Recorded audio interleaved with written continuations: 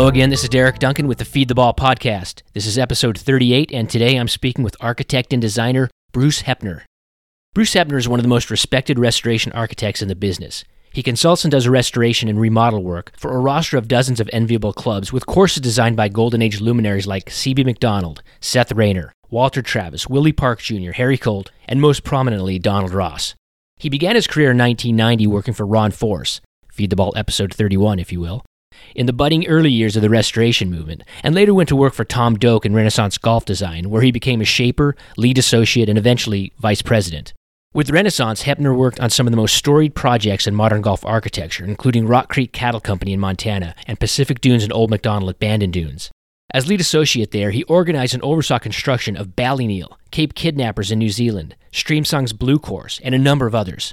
In 2010, he left Doak to open his own company, though now, with so many clients and work for the foreseeable future, he prefers to keep a relatively low profile.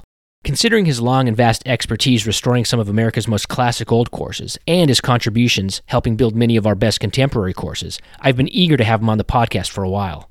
I first reached out to him over the summer, and we set a tentative date for the podcast. Then circumstances intervened. About a week before we were scheduled to record, Hepner was at a project in Jacksonville, Timuquana Country Club, where one of the guys from No Laying Up plays. The two crossed paths there, and Solly asked Bruce to sit down for a chat, which became kind of an impromptu podcast. That's No Laying Up episode 160, which is really good. Solly did a great job talking to Bruce, and I encourage you all to download it if you haven't heard it yet. Afterward, Bruce and I decided to postpone this discussion for a little while and let things breathe before we finally had our own talk. So even though I wasn't happy getting scooped by No Laying Up, in the end I think it works out nicely for everyone. You get to hear even more from Bruce, and he and I were able to venture into some new territory and go pretty deep into a variety of topics. With all that said, this was one of the most satisfying episodes I've done. I couldn't be more pleased to bring you this discussion between me and Bruce Hepner.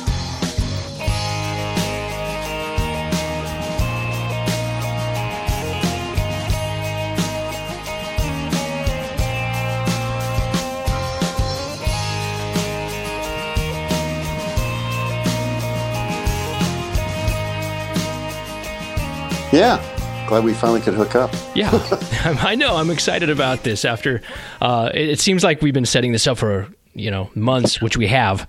But yeah, it's true. It's kind of nice that after a busy fall, it's like, all right, now I can finally sit down and chat with somebody. Right. So, do you typically slow down this time of year when you're in northern Michigan, so you're not working up there? Yeah, generally, I was at Broadmoor Country Club in Indianapolis yesterday. Trying to get a bunker job going, but. Generally, I work in the fall and then the spring, and it's just how the construction schedule of restoration or remodeling goes. Last year, I was pretty lucky. I had Timuquana Country Club in Jacksonville. Hurricane Irma kind of pushed that schedule up, so we started that. Kind of destroyed the place, so we were able to start that in November. So I spent last winter down in Jacksonville, which was really cool. But now it's back to winter, back to Michigan. Are you all finished at Timuquana? We got lots of little things to do there, but the bunkers are done. The mowing patterns are done. We just went back to summer and did a few tees. The next phases are more agronomic, rebuilding the greens or regrassing the greens and the surrounds, things like that, drainage. But most of the architecture is done. The trees, we've got most of the trees out. And we're working on the sandy native areas. The place was a jungle when we got there. And we've opened up all the understory and opened up areas and opened up the indigenous sand areas. So we're kind of playing with making them look native without trying too hard. Just trying to make it look indigenous. Right. I remember in the late 90s when Bobby Weed did a restoration. I don't know. I don't think it was a authentic restoration based on plans, but I think what he called like a sympathetic restoration, but it brought out a lot of character in the golf course. But what's happened since then? You talk about the undergrowth. Was that just the club not?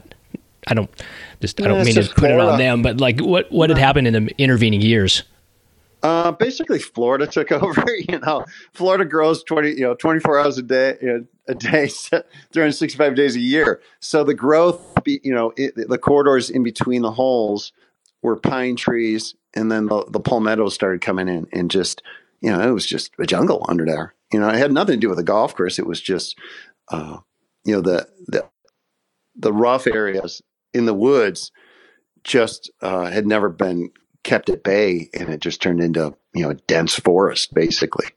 So we've taken it all out, and it's just open. It's amazing the vistas you have out across the golf course. We've basically just taken out all the underbrush, anything. We've taken a lot of trees, and you can see from hole to hole.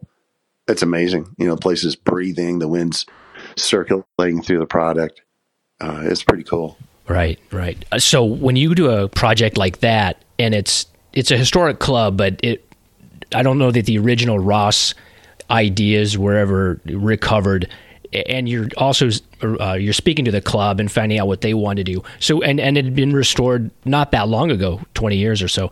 So it was 20 years ago. Yeah, Bobby basically, I think what Bobby did more than anything, he drained the place. Mm-hmm. So it was pretty flat site, and it was awful drainage, and I think the sand it kind of choked up. So Bobby basically just shaped the heck out of the fairways, catch basins, drainage, kind of the dye thing, and really rumpled the fairways, which is really cool. He did a great job. And then the bunkers they did, Robert Trent Jones had redone a lot of the bunkering back, I think, in the 50s. So, there wasn't a lot of Ross there. The routing was there. I think a lot of the greens were still there. But the bunkers have been changed a bit by Jones. So I think what Bobby did was remodel what was existing, whether they were Ross or Jones. And they didn't necessarily have a Ross feel to them.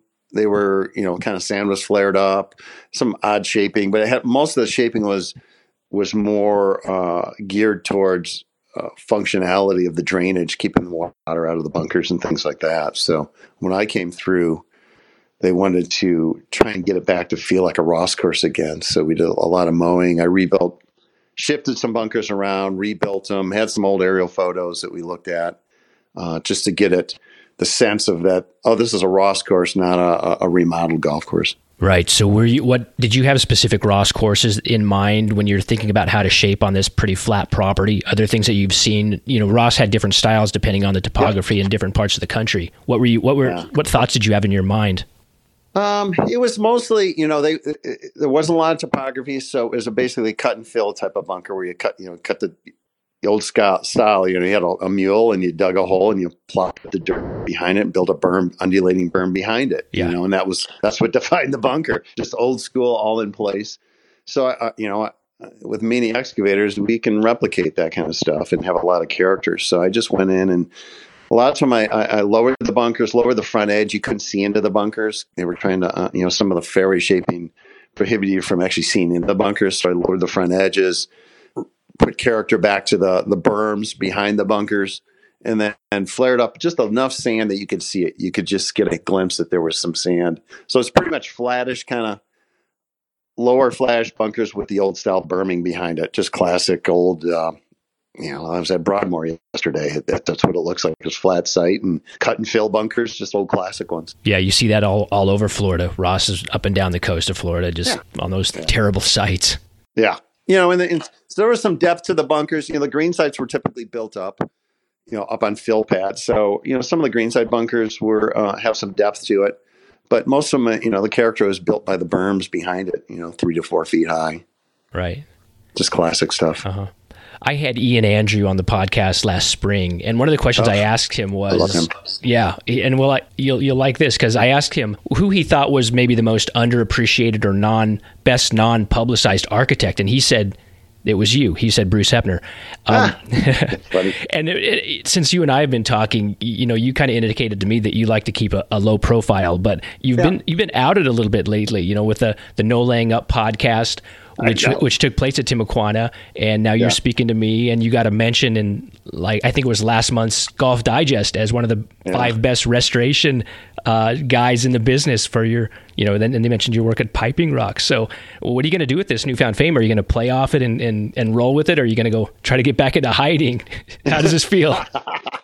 As all my friends and my clients know, I'm a pretty low key guy, and I don't need any of that stuff. I'm pretty comfortable in my own skin. So, and I don't need, it's nice to get, it's mostly what I've liked about that kind of publicity is for my clients. It kind of validates me in their eyes all of a sudden, and they're more proud of it than me. So, I'm just going to keep doing, I'm booked through like 2020, and I don't need a whole lot of clients. So I don't need to be out there. There's enough talking heads out there right now. There's not much more to add as far as I'm concerned. That's not true. I think people would like to get to know you better. Yeah, we'll see. We'll see, right? Going back to, the Timuquana thing brings up an interesting point that I wanted to get to is, you're pretty much sitting right in the restoration world right now. I'm sure you would take a new construction project if something great came along. But right now, you're working primarily with older historic clubs and doing renovations and remodels and restorations. And it seems like that's kind of a bit of a parlor game from where I'm looking. There's so many historic clubs out there, and then there's a fairly sizable group of architects like yourself who specialize in this or who are getting the bulk of their work from this type of renovation and remodel genre. How does that work when you finding new clubs? I know you've had a lot of clients that you've had for a long time, but at Timuquana, for instance, that was somebody else did it and then they brought you in. How do clubs decide when to make a switch or who to hire in the first place? I don't know. It's always a mystery to me how, that's when I get called by a club, I'm like, who else are you talking to? Right. And then I can kind of gauge, I had a club last week and they had Keith Foster, Drew Rogers, Andy Green. I'm like, good. You got, all right. I'm in the right club, but some clubs you're like, I've never heard of that guy, or it's some really young guy, and I don't know how they get their names. My biggest thing with clubs is when you're interviewing, I always tell them, do your homework. It's architecture still is a sales job. Robert Trent Jones Sr. was the greatest salesman of all. And, it's still selling, but, you still have to do the work at the end. And I always tell clients, do your homework on me, call all my references or call any club I work at, and make sure you call all those guys references too. I just don't think clubs do enough homework to get the right fit to their place, the right personality, timetable, and like that. So I don't know how they get their names. I know the Down Ross Society goes around touting that, hey, we can tell you who to hire, but I don't think that's necessarily good. Yeah. Does that bother you when you hear that's out? There's that kind of consulting and insider game being played? Yeah. But that's in any business, I still think good work sells. And if you keep I always tell young architects that I know, and they ask advice, I go, just do good work, keep your nose down, don't have any bad jobs, and you'll work forever. And also don't get greedy. Don't get too busy where you can't service your clients. I've been pretty lucky because I did the consulting. I've been doing consulting, even when I worked with Ron Force way back when, and all through my tenure with Tom Doak. I've always done this, and I've never had the pressure to have to find work because we always had a day job building Pacific Dunes or Ballyneal. Yeah. So it was pretty good. And, it's kind of rolled into my career now that I've been on my own for 8 years. I haven't had to really go out and find work and be desperate to find it. But, you still have to, you can't overdo yourself because that's what gets back in that's what haunts you. And I'm getting a lot of calls now where architect A doesn't return their phone call. He's really good. We like him, but they're not calling. They're not servicing us. And then I call the guy. I'm like, what are you doing, man? This is the good business we're in. Don't screw it up. And don't take on too many clients that you can't service. Is that common courtesy amongst your peers? Is if you're going to take a job at some place where somebody else has been consulting for many years, that you call them up and say, this is what's going on? Or do you just Do people just take the job when they're offered it? Not. It depends on your character. I do. I first of all, I ask the club. Before they even call me, or if I know they're going to call me, I'll do a bunch of research on the club. Who's worked there since the original days, and I work at Musqueamish Club in Rhode Island. I'm the 13th architect for record there. So you'll go through who's all been there, and when they do call, I'll talk to them. I'm like, all right, I know so and so has been your consultant. What's going on there? I'm not gonna poach anybody's job, and I don't want anybody poaching my work. And then if they have a falling out, I go, well, did you tell them? You have to call them and fire them. You have to man up and do the right thing first before I'm even interested in talking to you. Not everybody does that, but that's I guess that's how my 92-year-old dad raised me, hopefully. No, that's good. I mean, there's plenty of work out there, and I still think there should be a lot of ethics, and there isn't, but there should be good ethics in our profession.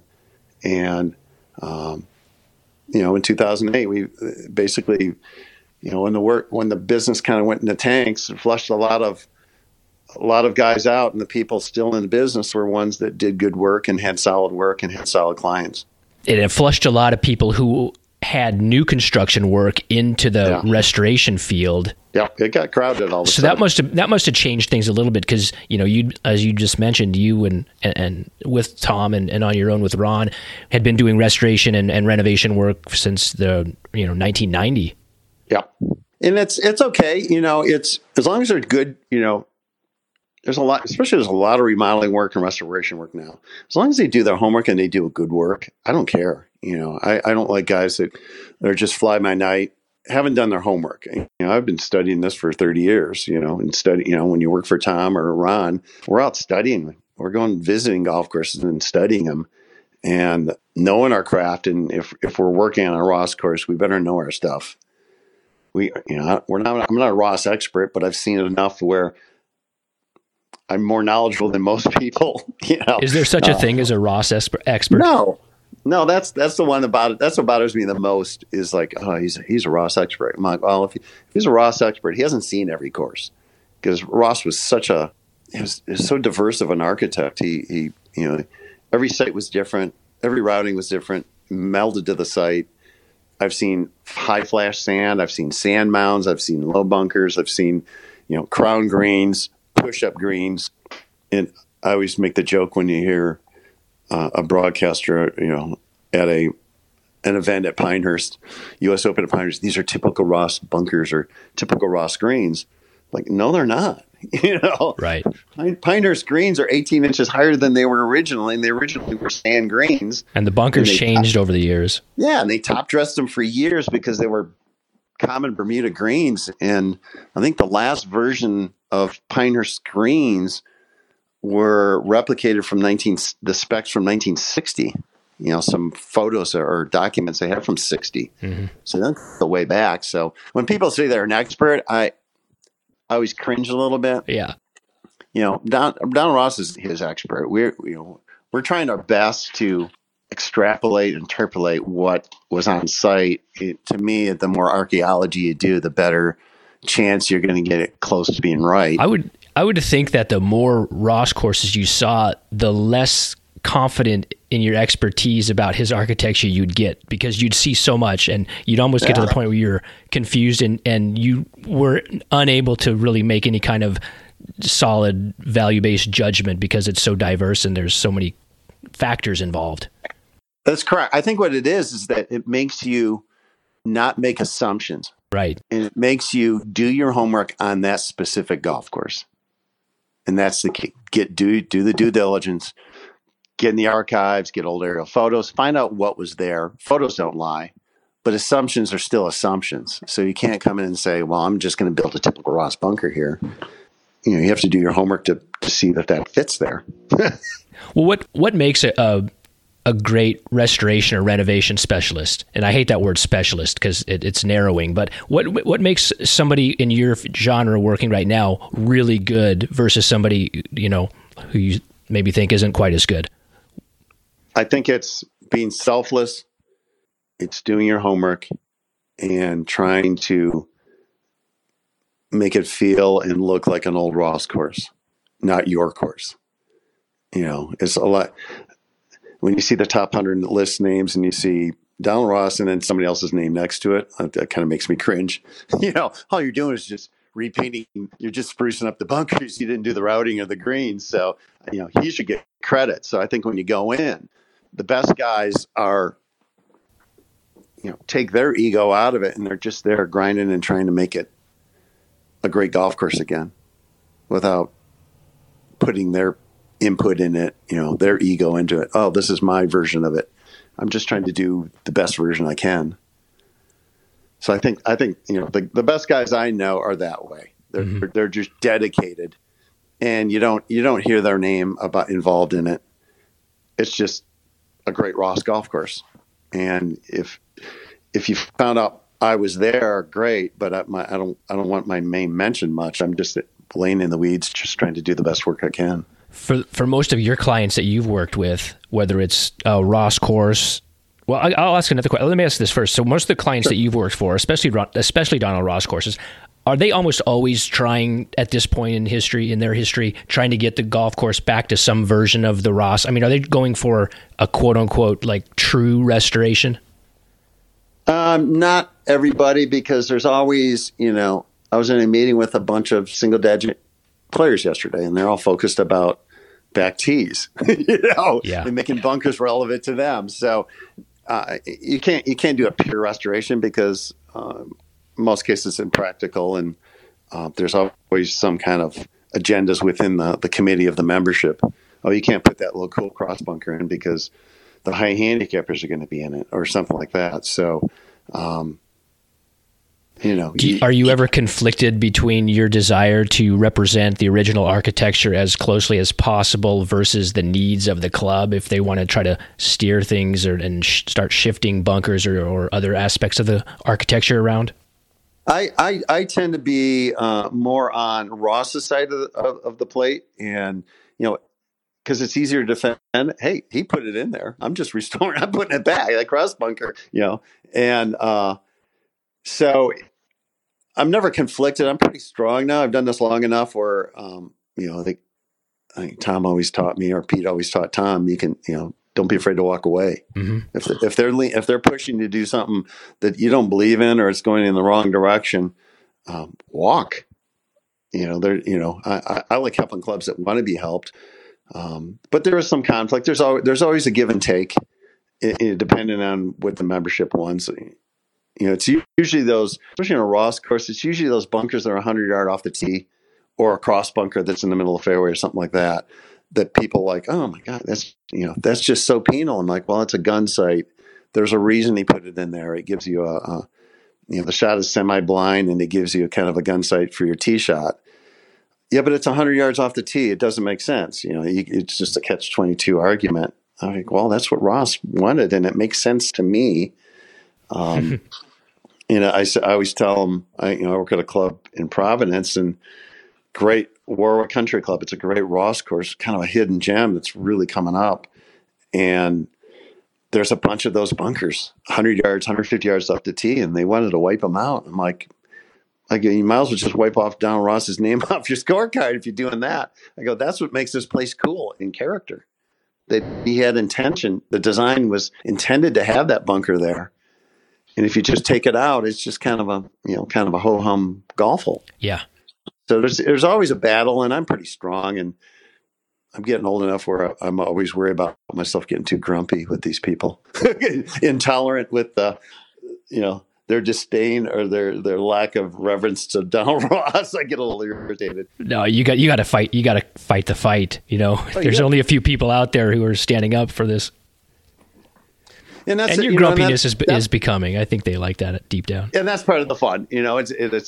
I have great. I'm a very casual and very open person when it comes to consulting, and they know what I get. And they, the beauty is, it's the old thing. If you tell the truth, you can tell the truth again. If you lie, you can't come back and you might mix up your lies. So just tell the truth all the time, and whether they like it or not. That's your job as a consultant. You have to tell them what you think is right. and they'll come around, and they always appreciate it. So we just talked about Ross, and there's such a volume of knowledge about him. Now, we agreed that there's no such thing as an expert, but he did leave behind a lot of detailed plans and green sketches, and you can get a very good idea of what his thought process was on any given site if the records are there. But you also are working on courses that were originally designed by Willie Park, Walter Travis, Herbert Strong. What's the documentation like when you move on to somebody off who's not Ross? Are you able to find their notes? Is it as laid out for you? No, because the Ross is, you just go to Tufts Archives and it's all there. Pretty much every club has, if they don't have a routing and a bunch of field notes, it's somewhere. Ross is so well documented, but everybody else really wasn't. So it's mostly aerial photography if you can, or I just come through the clubhouse and look for these photos, social photos that might have golf holes in the background, to kind of give you a hint of what was there. You just need a few cues. Bunkering is still, bunkering is kind of overrated. It's still bunkers, and they wear out over time, so they're always evolving their look. So you don't have to necessarily this is what Travis's style is. I don't think any of those guys had style. Willie Park Jr., Travis, all those guys in that mid-20s and 30s basically built the cut and fill bunkers, just like Ross would have, has, where they're just kind of rumped up. Flynn had more flared up sand. His style was more unique, but some of those kind of mid-level Devereaux Emmett, Willie Park, they were more utilitarian bunkers where they were just, cut and fill, flip up the dirt, build the green site, kind of sod going down to the floor, and let it be, and there was no rules whether they saw the sand or not, but just kind of simple architecture, but which I think is beautiful architecture. There's a lot of character. You can do a lot of character in the faces, in the mounding and the berming of the bunkers that make it look kind of old school and natural. I would imagine that figuring out how to contour greens if you're rebuilding greens on these courses is a little more difficult because you have a lot less to go on. You can't tell from photographs what the elevations of the greens are. My rule of thumb is don't rebuild a green. If that's a Travis green, why are you rebuilding it? That's some of the coolest greens in the world. Can you always tell? Do you always know for sure that it hasn't evolved over time, or it has? Obviously there's going to be shrinkage, and there's going to be top dressing and other things that happen to a green through the decades. Usually, if it was rebuilt, it because it's probably the lamest green on the golf course. Yeah. It's pretty simple. Rebuilt greens stick out like a sore thumb, and I just go, all right, who was here when? Who did those? Mm-hmm.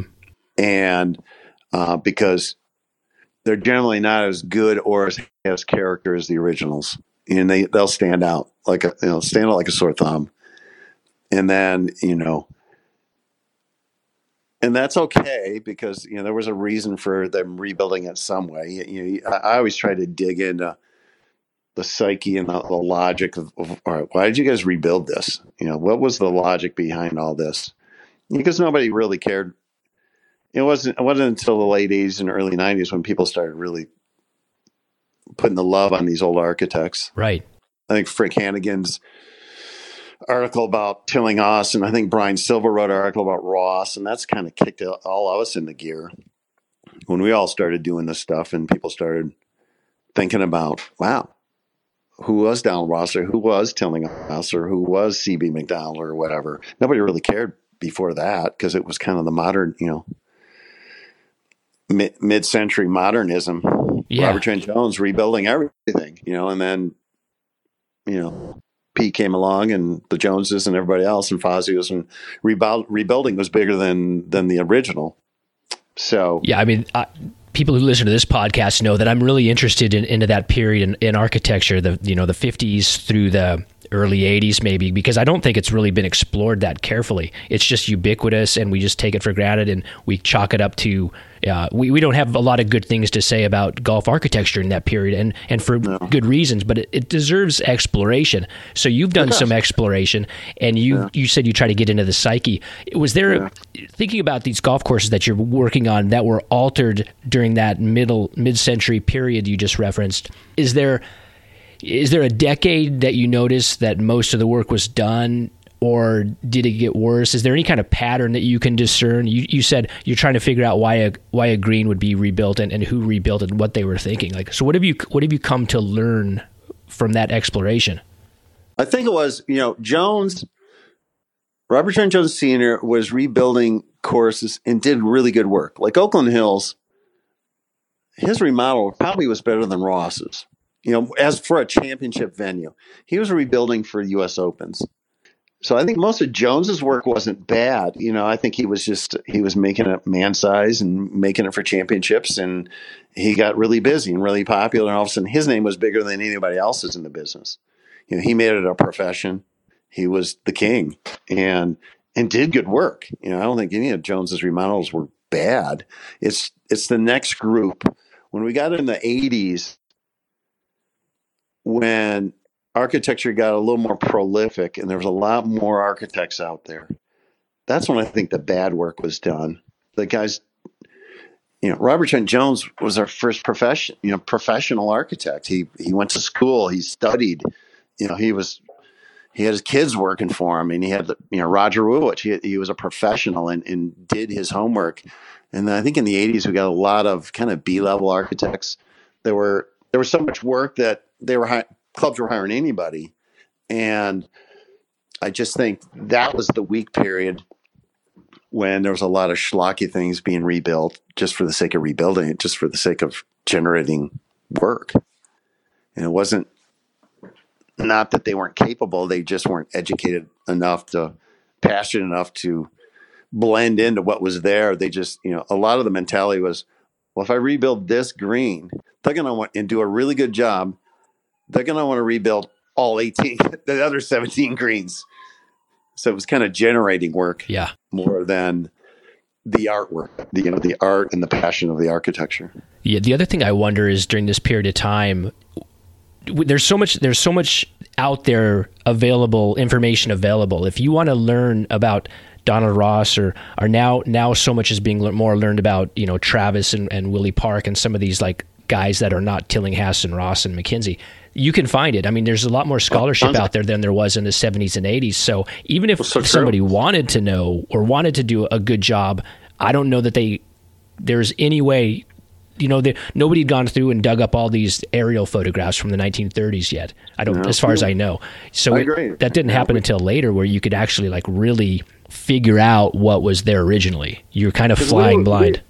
We were pretty much the first wave. Ron, when I worked for Ron Forrest in 1990, Brian Silva, Ron Forrest, Tom had just started doing a little bit of work. I think Tom's first restoration was like piping rock. And he worked for Pete, and Pete said, "Hey, and go do that." And I think they were going to remodel the whole thing. And Tom said, "Whoa, wait a second! This is pretty cool." Yeah. And Gil kind of jumped in a little bit later. When he went on his own, that was the kind of work he was getting. Ron Pritchard came along. Keith Foster was working for Art Hill, so Keith didn't start really doing this restoration work until he left Art Hills, probably in the late 90s. So all the top guys, the top tier guys, we all didn't really start doing this until the early 90s, and we were digging. That's when we were starting to dig for stuff, and then people started writing books, and like you say, there's back in our days when we first got in the business, there was the Links by Hunter, there's George Thomas's book, Mackenzie's book, and that was about it. Right. Darwin's book. There was 10 great architecture books that we all had. Now, man, you could, there's just so many. Yeah, you think about how many have been written since then. Which is awesome. I love it. Information is knowledge, and, it's great. It's powerful. So the more we get, the libraries are crawling with great architecture books now. When I was in college, the only book I found was Ron Witten's book, The Golf Course. And that influenced me hugely, That was gigantic to me. I imagine, because nobody at that point had really pieced together the trace and the arc of how architecture evolved and how golf courses moved from the links into all the machinery age. Ron's book was the biggest, change. One of the biggest changes in he one that got me in the business because I could realize he could do it, and then just the database that he had and the biographies of the architects and where they worked, and it gave me places to go study and go look. And I had a whole list of, and then who worked on what. And that was the interesting part of me, is like, if you had this great old club and Ron had already databased who had worked on it when, so you could see the chronology of remodeling at a club. So there was a wealth of knowledge. I still pulled that book off my shelf more than any other book by far, 10-1. I'm constantly going to it. I have the first version that's so dog-eared, and then he came up with the Architects of Golf. The first one was the golf course, and I have both, and I reference them all the time. They're just worn out. Luckily I have nice inscriptions by Ron in them. But they are dog-eared. They're working tools. I know.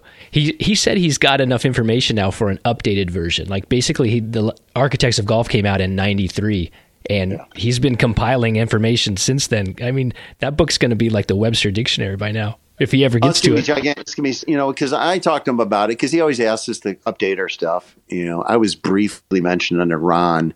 Ron just got in in '93, and I was his associate, so I briefly got mentioned in that version. But he always asks you to update it periodically, what you've done, and I just can't imagine how big. He thought the only way he could actually do it would be online, because the bound copy would be like some baseball statistic book, that's just fat as all could be. I would love it. But I think compile it would be just almost impossible. I know. I hope he gets it done somehow. Maybe I'm willing to help. I would be too. I think it would just be the coolest thing, because it was such a huge influence on me in my career, and still is.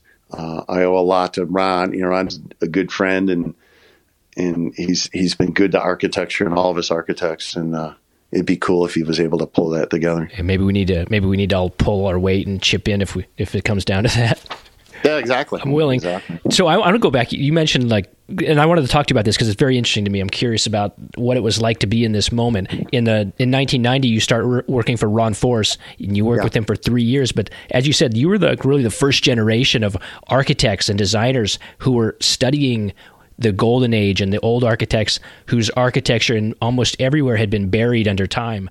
And you mentioned how you kind of first heard about that.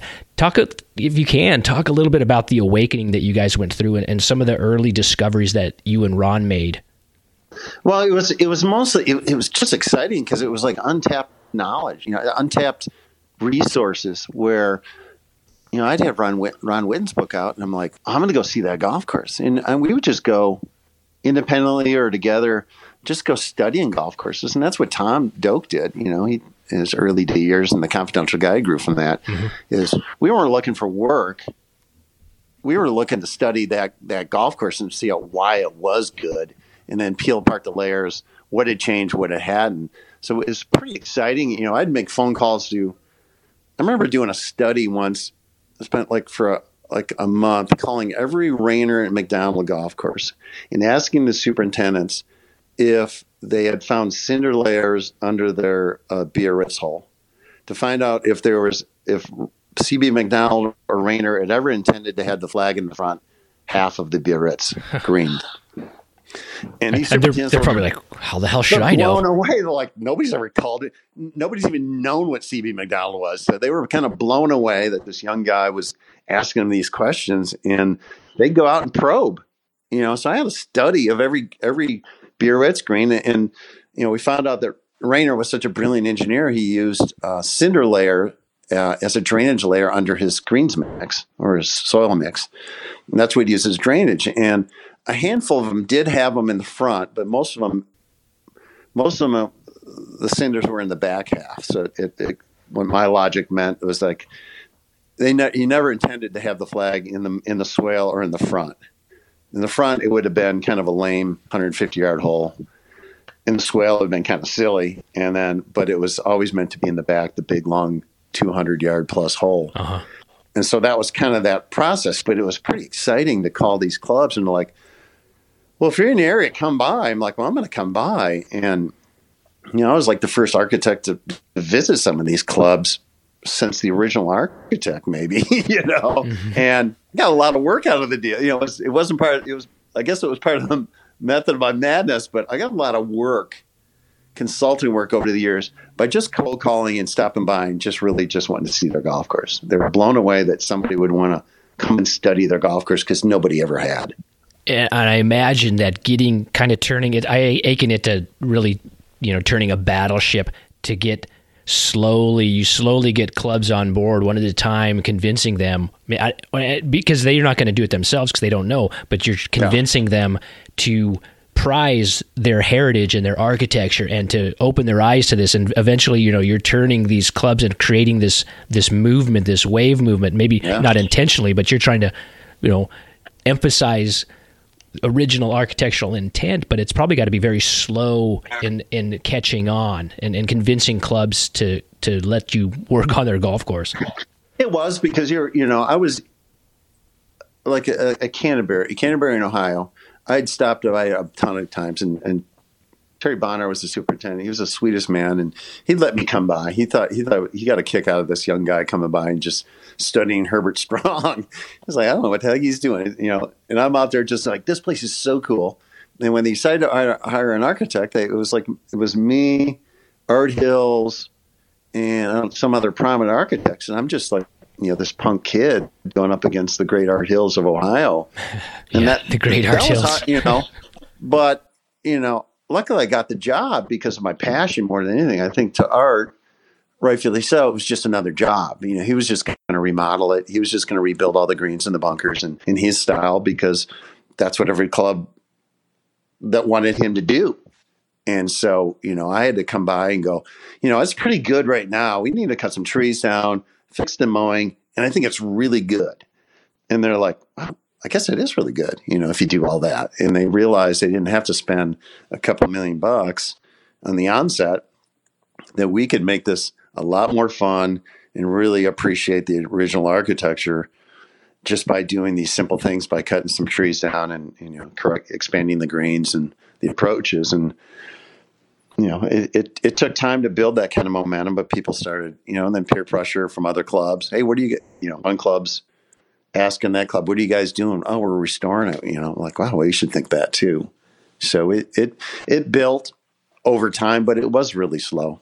You're correct. We mentioned Piping Rock a minute ago, and you won the best renovation in 2016 from Golf Digest for that. I was looking into that a little bit.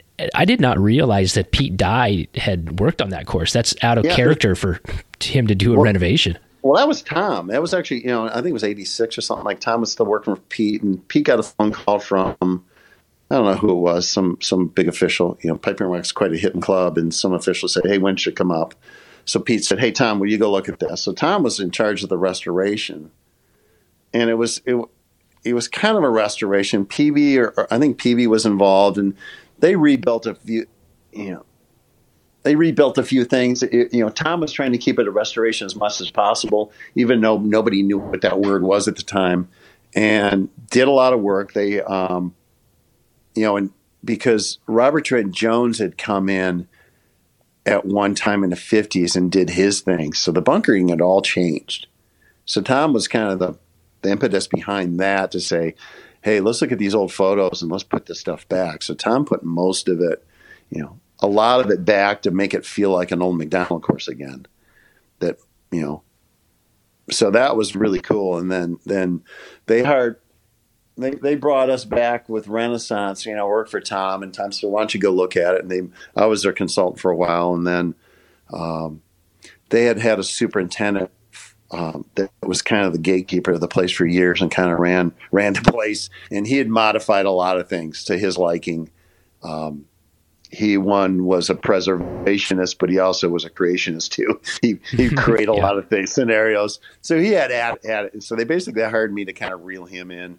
He unfortunately has passed away since, and is a great guy. But my job was to kind of put the reins on him and corral the Rayner and McDonald period back into it. And then a couple years ago, since I've been on my own, I've been their consultant, and we did a pretty extensive project restoring all the bunkers. We got that superintendent who since passed away. He got let go or retired, and they brought in Dan Powell from Pine Valley, and he's just crushing it. We just expanded. We expanded all the fairways, the greens out, redid all the bunkering, pulled all the trees out, and that place is perfect. It was kind of a hodgepodge when I first got hired. It really wasn't one of the best Macdonald/Raynor courses of the 7 or 8 that Macdonald did. Mm-hmm. And now it's right up there. It's right behind the National. It's really good. And it's just having the right people involved, the right club members who are dedicated historians to really restore that place. And then we had the right superintendent. The superintendent's the most important. If he's not on board, it's not happening. Yeah. And like you said, he's the gatekeeper. I've been so lucky. All my superintendents, all my clubs are great, but I've had some of the best, and they add some of their own flavor under your tutelage too that make it even better. I can't say enough of those guys. Well, around this time, or not this time, but around 1993, you went and switched offices. You went to work for Tom Doak. Mm-hmm. And I'm curious about this period in time. It's a different era in golf course architecture than we're familiar with now. Sandhills had not yet come. I mean, it was being built, but even after it first opened, not a lot of people knew about it. We're still stuck in a very specific style of architecture, the housing development architecture, the big firms, the player architect firms, everything's, with big staffs. And what did it feel like to start working with Tom Doak, this guy who was going to, go on to become our generation's the first or second most prominent architect of our generation? Was there what did the architecture world feel like to you in those mid 90 years? Well, I knew Tom, even when I was in college. I wrote him a couple letters, and I'd be that guy that call him once a month and bug him and ask him some stupid question. What did you know? What did you know about him? He was building High Point up here in Michigan. Okay. And the story was this young kind of brilliant guy was, just kind of out there, was going to build this minimalist this different kind of golf course. And I followed it, and I'm like, that guy, that guy's got something. He's just one of those once in a generational young, talented guys. And something I knew about it, I just followed, his career. He wrote, when he wrote The Anatomy of Golf Course, I read that from cover to cover in about 2 hours as soon as it came out. So Gil had just left him, and so he was looking for somebody, to fill that spot, kind of run the company. And I think Urbina had just been hired, so I was going to jump at the opportunity because I wanted to shape also. But for the first 3 or 4 years, we did nothing but my remodel projects. We didn't have any new work, but I had faith in them. You'd have to. There was a point where Urbina was almost let go because we were out of money. I was luckily making money doing renovation work, and it was kind of keeping the company floating. And God, I think we were within a month of Jim getting a pink slip. And all of a sudden we got Beach Street. I think it was the year we got Evansville or Beach Street. It kind of saved our company. But for the first 3 years, we were just doing nothing but remodel work. Tom was writing a book, and I'd go over to his house once a week, and we just kind of goof around with some plans, waiting for something to happen. But I had faith in him, and I got, luckily I got to move back to Traverse City, back to Traverse City, and then all of a sudden, we heard about the Sandhills being built. We knew Bill and Ben pretty well, and I remember talking to Bill on the phone. He goes, "Man, you're not going to believe this place." They flew in a helicopter up there with Ron Whitten, and that kind of changed everything. Kind of gave everybody faith that something like that could be built. And we struggled along, but we built some pretty cool kind of simple golf courses. Well, were you sitting there kind of, the talent that you guys have. You probably had an idea of what type of golf courses you wanted to build, and you weren't getting the opportunity. And that you're looking out left, right, up, down, and you're seeing, Nicklaus course here, Arthur Hills course here, Arnold Palmer here, Tom Fazio here. I mean, are you like, you don't have to answer this honestly, I hope you do, but are you like, we're better than this? Like we can do a better job than Well, we what people are thought we paying could. for. We just needed opportunities, and we did. We got them in small scale, so it was hard to get in the jobs we got. We got kind of C-level projects, but we turned them into something cool. That we're following Tom's lead. He knew what he wanted to do. I always say Tom's brilliance has never changed. He always had the same ideas. We just got better at facilitating those ideas. The layers as we progressed as shapers and associates, we were better able to bring his ideas to fruition. And then we took it to a different level and a higher science, and we kept bringing on higher talent. Some of the guys that when Brian Slawna came on, that changed our company because he was the finish guy. He's the guy that was anally detailed at putting all the cool details in. And then Eric Iverson got hired. So it was you and Jim. It was just me and Jim. And then Brian. Then eventually, excuse me, the chronology was Jim, then me right after that. Then we brought Tom Mead on for a little bit. Mm-hmm. We hired Don Plasek, who kind of then took, he came from the Dye organization. It was Tom and Eric Iverson. We brought in Don, and Don kind of took over the office. He's just he's the rock of the Renaissance. He doesn't get much credit, but he's the rock of the place. He holds it all together. He's the brilliant artist, still a really good consultant. And then that released me out in the field because I wanted to go shape. I wanted to learn how to shape. And we built some golf courses, and Jim was the primary shaper. He taught me how to shape, and we weren't the great, we were good, but we weren't great shapers. We still had a lot of finish work we had to do, and our finish work wasn't still all that great. And Brian Slawna came on as our intern from Michigan State at Beechtree, and when he came on, this is how talented he is and smart. He went to UVA for architecture and got a Michigan State degree at turf. Week 1, he was on the drainage crew. Week 2, he ran the drainage crew. Week 3, he ran basically the construction site for the owner. Just that kind of a talent. And he's grown on to be, miraculous. But he was the one that took us to a different level because he was paying attention to finish work. And it all wraps back to Dave Axel and Dan Proctor. They were the myth, these mythical features when the Sandhills was built. We always heard about these two mystical characters that are good friends of mine now, mm-hmm. but they were building things by hand with sand pros and rakes and the finish work and the detail work. And we heard about that, and Brian was hugely inspired by that, and that we wanted to up our game. It was always catching up with Core and Crenshaw. And Brian's the one that upped it. And we eventually, he stayed with us on and off his projects. And finally he came to Pacific Dunes. And not enough people know that the huge influence of Brian Slawna on Pacific Dunes. All the books are written geared towards others, but behind the scenes, all of us know that he was the final rake before every blade of grass seed went down. And he took it to our company to a completely different level, just on finish work and detail work and bunker work and things like that. Tom's genius has always been steady. But Brian took us up to a different level of that kind of A plus detail work that nobody else was doing other than Core and Crenshaw, mm-hmm. and got us into that game with those guys. They were heavily influences on us because we were always looking up to them and trying to catch up to them, and we got there. So I always try to ask the people who come on the podcast to sort of do like a little peer appreciation, and I ask them, what's the best modern golf course built by your peers that you've seen? And far and away, the two answers I get most are obviously Sandhills and Pacific Dunes. And and you try to think about what makes Pacific Dunes so great. And a lot of people always talk about the routing, and I do think there's something really special about the experience of walking that golf course.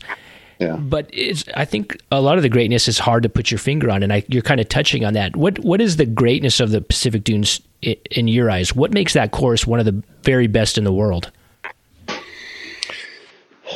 It is the routing. One, it was like the people. To me, it was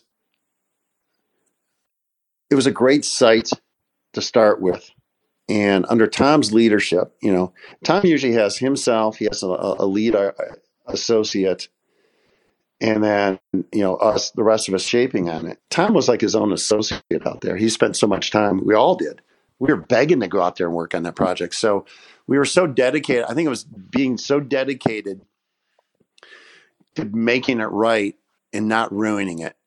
I've talked to a lot of architects that are like, oh, I would have screwed this site up. Yeah. I couldn't help myself. Tom, the brilliance of Tom was restraint. It's quiet restraint, knowing when to get off it, that's good, and not messing it too much where you get in your way of yourself.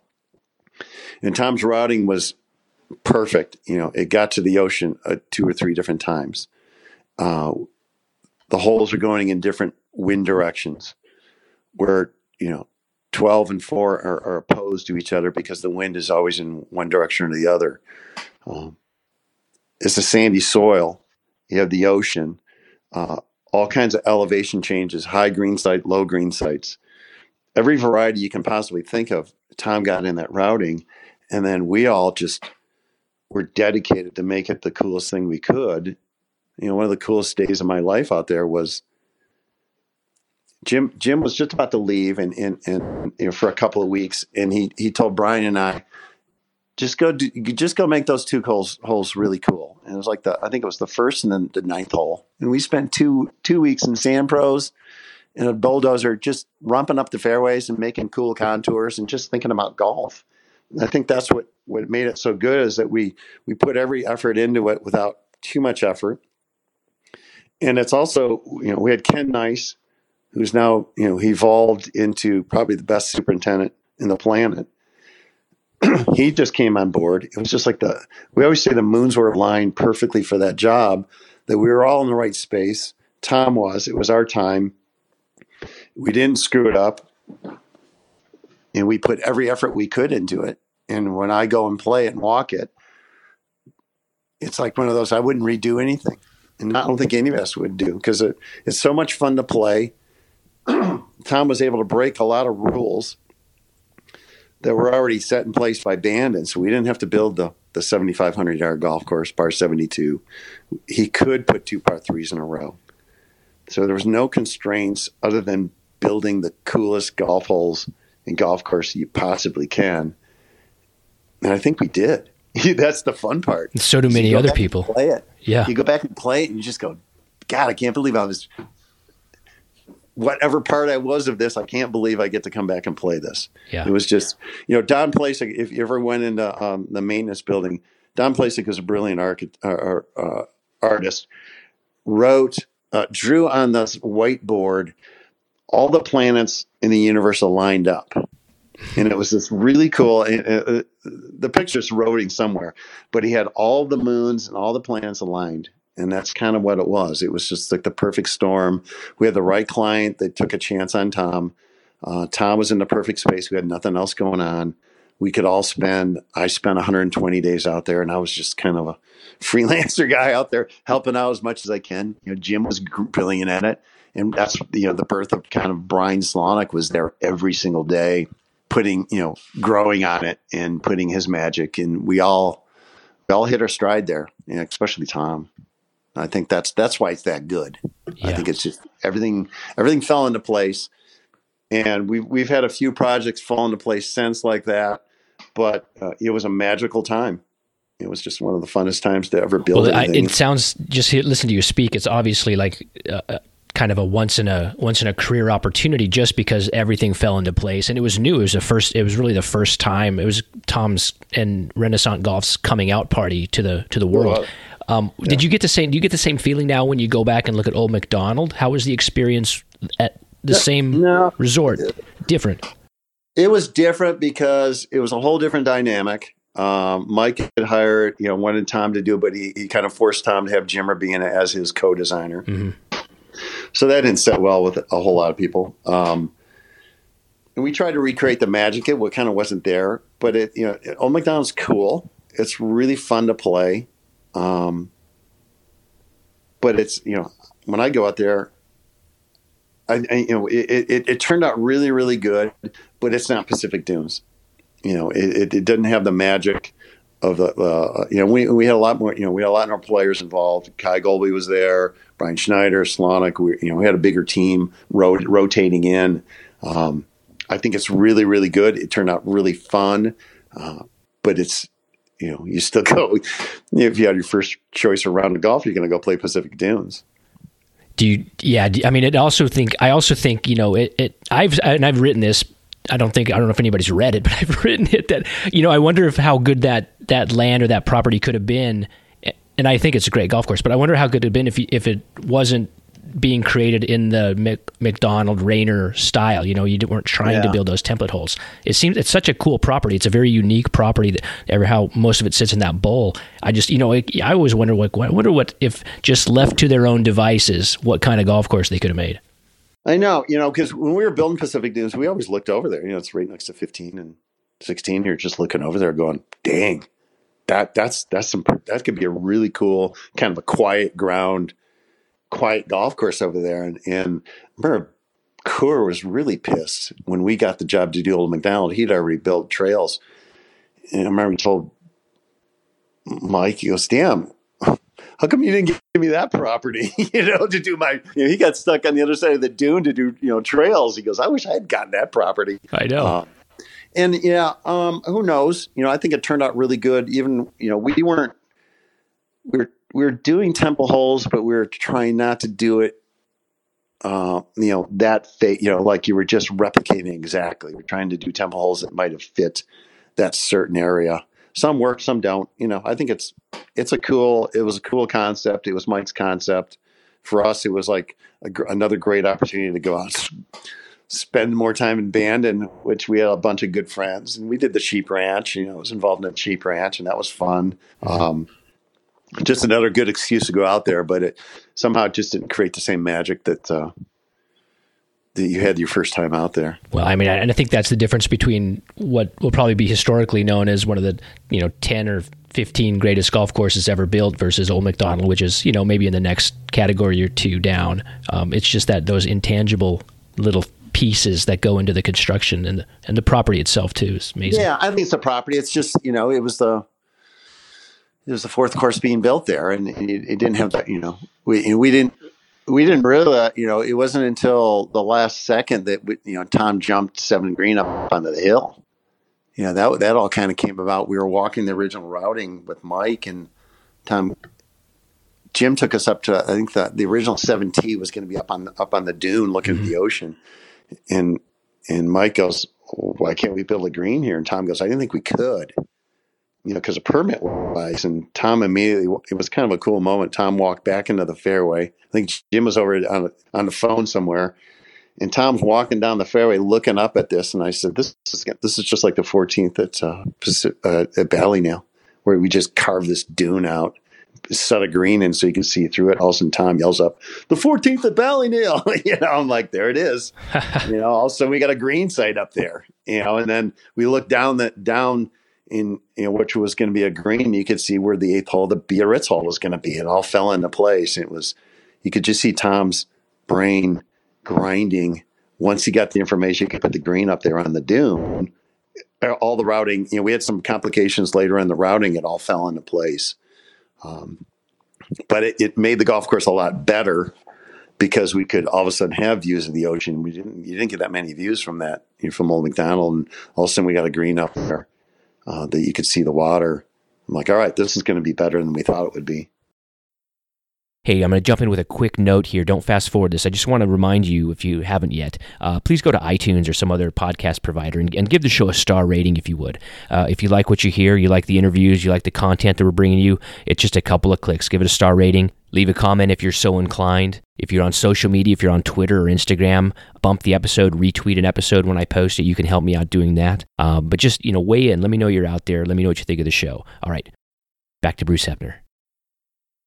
Well, you just mentioned basically what I really wanted to talk to you about is Ballynail. But before we get to that, fill us out with the rest of this Renaissance staff. Did Iverson come on? Was he there at Pacific Dunes as well, or did he come on? No, he wasn't. It was just Jim, Brian, Don, and I. Uh-huh. Tom Mead spent a little time out there, but he was prepping to do some other stuff. And then Eventually, Eric Iverson and Plasek had a company together because they left the Dye organization, and then Don came work for us, and Eric was out there doing some of his own. Did a great golf course called Staley Farms in Kansas City, Right. And so he was kind of a hired gun, and we needed somebody to shape Riverfront down in Norfolk, Virginia, and I was running that project. I'm like, I'd love to work with Eric, so we brought him in. Kind of as a hired shaper, as a hired gun. And I didn't realize how good he was until then. And he is basically, he's Tom's best shaper. He took us to a completely different level. He's such an elegant shaper, an elegant person. And we actually call him the Binky. Tom's Binky. He's the go-to guy. He's the go-to Don't guy. lose the Binky. Yeah, but he's the guy. And he taught the two Bryans how to shape. Jim kind of taught us how to run bulldozers. Eric taught everybody how to shape. Every blade has a purpose. There's elegance to it. There's a speed to it. He's a third gear shaper, and just a brilliant mind. And Tom knew him way back when he was just helping on the irrigation at High Point. So he came on board, and then eventually said, he needs to be a full-time guy. And then, he's the other two Bryans, Slonick and Schneider, are as good as him now, but still Eric is still the best. And he's there's nobody better and nobody more efficient, nobody more appropriate shaping. Not one blade too many, not one blade too less.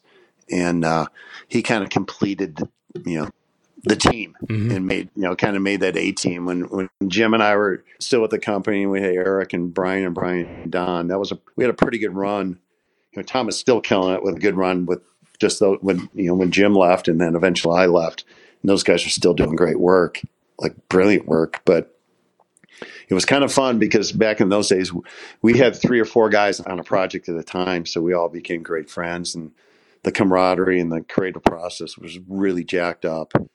And we all helped each other and critiqued each other and pushed each other and just had a ball. And Eric was a big part of it. But he was, besides Brian Slonick, I think Eric kind of changed Renaissance as much as anybody in facilitating Tom's ideas. Like I said, Tom's idea, he's the first one to admit it too. His ideas have always been the same. They're really good. But it's just a matter of us, underlaying the house band behind him got better. Yeah. And that's why his projects got better. Real quick, do you still do shaping on your projects now? Yeah, I shape all my own bunkers. Okay, I'm just a one-man band, and I just do my own shaping. The irony in all of this is, for decades, people would read about, to the extent they did read about architecture, but they would hear about, these architects, like the Nicholas, the Fazios, and the Jones family and all that. And they never really, there wasn't a lot of information about how golf courses got built. And it was the irony is that it was only with the so-called quote unquote minimalist movement when when there wasn't allegedly that much construction being done that the public really finds out about how golf courses are built because of these teams of shapers. You mentioned Axlin and Proctor, and Bill Coore had the boys. And I remember in 2003 that they were all, Coore, Crenshaw, and like 3 or 4 other guys were made the cover of Lynx magazine. I was like, you're putting shapers on the front of a magazine? And then we hear about Tom Dokes and you and Jim Urbina and Brian and Don and Eric and now it's kind of like known that shapers are an elemental part of these great golf courses that are being built, and yet it's all within this kind of minimal movement when not a lot of alleged construction is happening. So it's a bit of a paradox there. It is kind of funny, but it's I always think our peers are Bill and Ben, David Kidd, Gil, obviously, and his, Jim Wagner. He doesn't get enough credit, the caveman over there. Mm-hmm. I always think it's kind of funny. We're all like into music and we're all play guitars and stuff like that. I correlate it back in the heydays when, you had like the Wrecking Crew, or you had the Funk Brothers or things like that. Absolutely. You had house bands, you had Booker T and the MGs at the Sun Studios, and you had you had the A guy come in, but you had like the unbelievable backup band, and that's kind of what all these groups we've learned from each other. We've learned from Core and Crenshaw more than anybody, and we've all kind of replicated our businesses after it.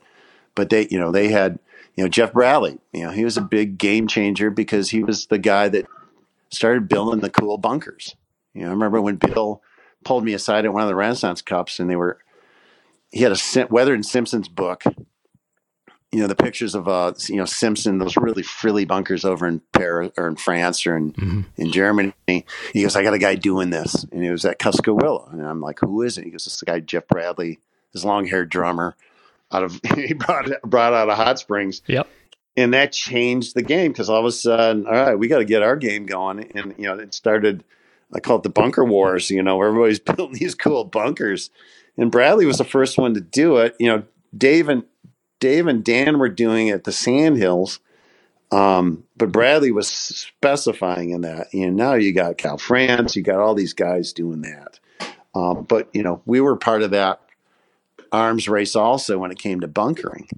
We were right behind him and doing cool bunkers and things like that. That was part of the game. And the minimalism is not moving a lot, but still building cool features and building cool greens and bunkers. And that was part of that whole race as we were all going and trying to get better and looking at their work. And that's why Streamsong was so much fun, is that, basically it's those three groups all on one site, and two of our groups were there at the same time. And we had lunch together with those guys, Jimbo Wright, who was there basically the Eric Iverson of Core and Crenshaw, their best shaper, who I had Eric Iverson shaping for us. They had Jeff Bradley doing their bunkers. I had Mike McCartan, who was one of my original interns at Ballymeal, who had honed his skill. And I said, all right, are you ready to go toe-to-toe with Jeff Bradley?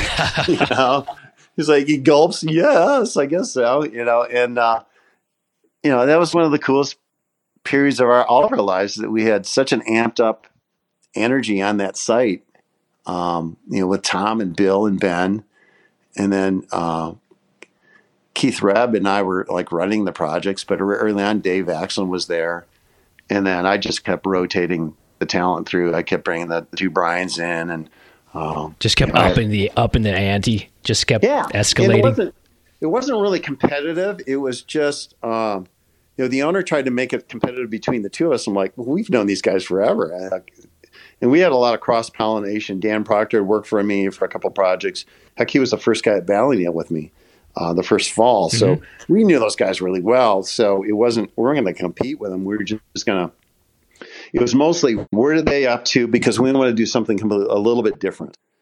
We were building the big Royal Melbourne-like bunkers, and Bill's reaction to Jeff was like, we want to build a little smaller, more intimate bunkers on the red course versus ours. Because the land site was going to look pretty much the same. The landscape isn't going to look the same. How could he make his a little bit different than ours? We were trying to make our greens a little bit different than theirs. Theirs were kind of pushed up greens. Ours were laying on the ground more. So it was a really cool creative process with, the A teams of our generation were all on site at the one time. It was pretty cool. And then Gil had to follow, behind us with the black course, and he felt the pressure of our work. He's looking across the water, seeing the lake and seeing our two courses. He had to have his game up too. And he had the Caveman group there, and he was filtering through tons of talent. Ian Andrew was there at one time, and a lot of our old interns, Angela Mosier and Cal France and Jaeger, and those guys were all working on that project too with him. So it's a fun competitiveness. If it is competitive, it's just more. I think it's more just amped up creativeness. Yeah, I think historically we'll look back in 50 years at that Streamsong project and glean a lot more. There's a book in there, I'm sure, somewhere just about the day-to-day activities and how that all fell into place. I know it's been talked about quite a bit, but it's a fascinating story. The coolest thing is that Rusty Mercer, who came from Cuscarillo, it was funny. We got the job, and they were asking us about our, Mosaic was asking about superintendents. And Rusty had called me a couple months earlier. He goes, I think I'm done here at Cuscarillo. I'd love to work on one of your projects. Once we inked the deal, I called Rusty He goes, "You're a day late. Bill called me yesterday." And, he was the only candidate. We hired Rusty Mercy. Was a brilliant superintendent, just a dear friend. And then Kyle Harris, who runs the blue and the red course now, was our intern on that project, who grew into the superintendent. And, post-construction, they've taken that to a completely different level, in the rough, in thinning out the sandy areas where Kyle has kind of led that, but Rusty's, prodding him along. But, that course has evolved so much, just learning from, the evolution of the place that was able to be applied over at the black course. So there's definitely a book there, and it's a deep book because there's a lot of a cast of characters behind the scenes that were all had their game, their A game on.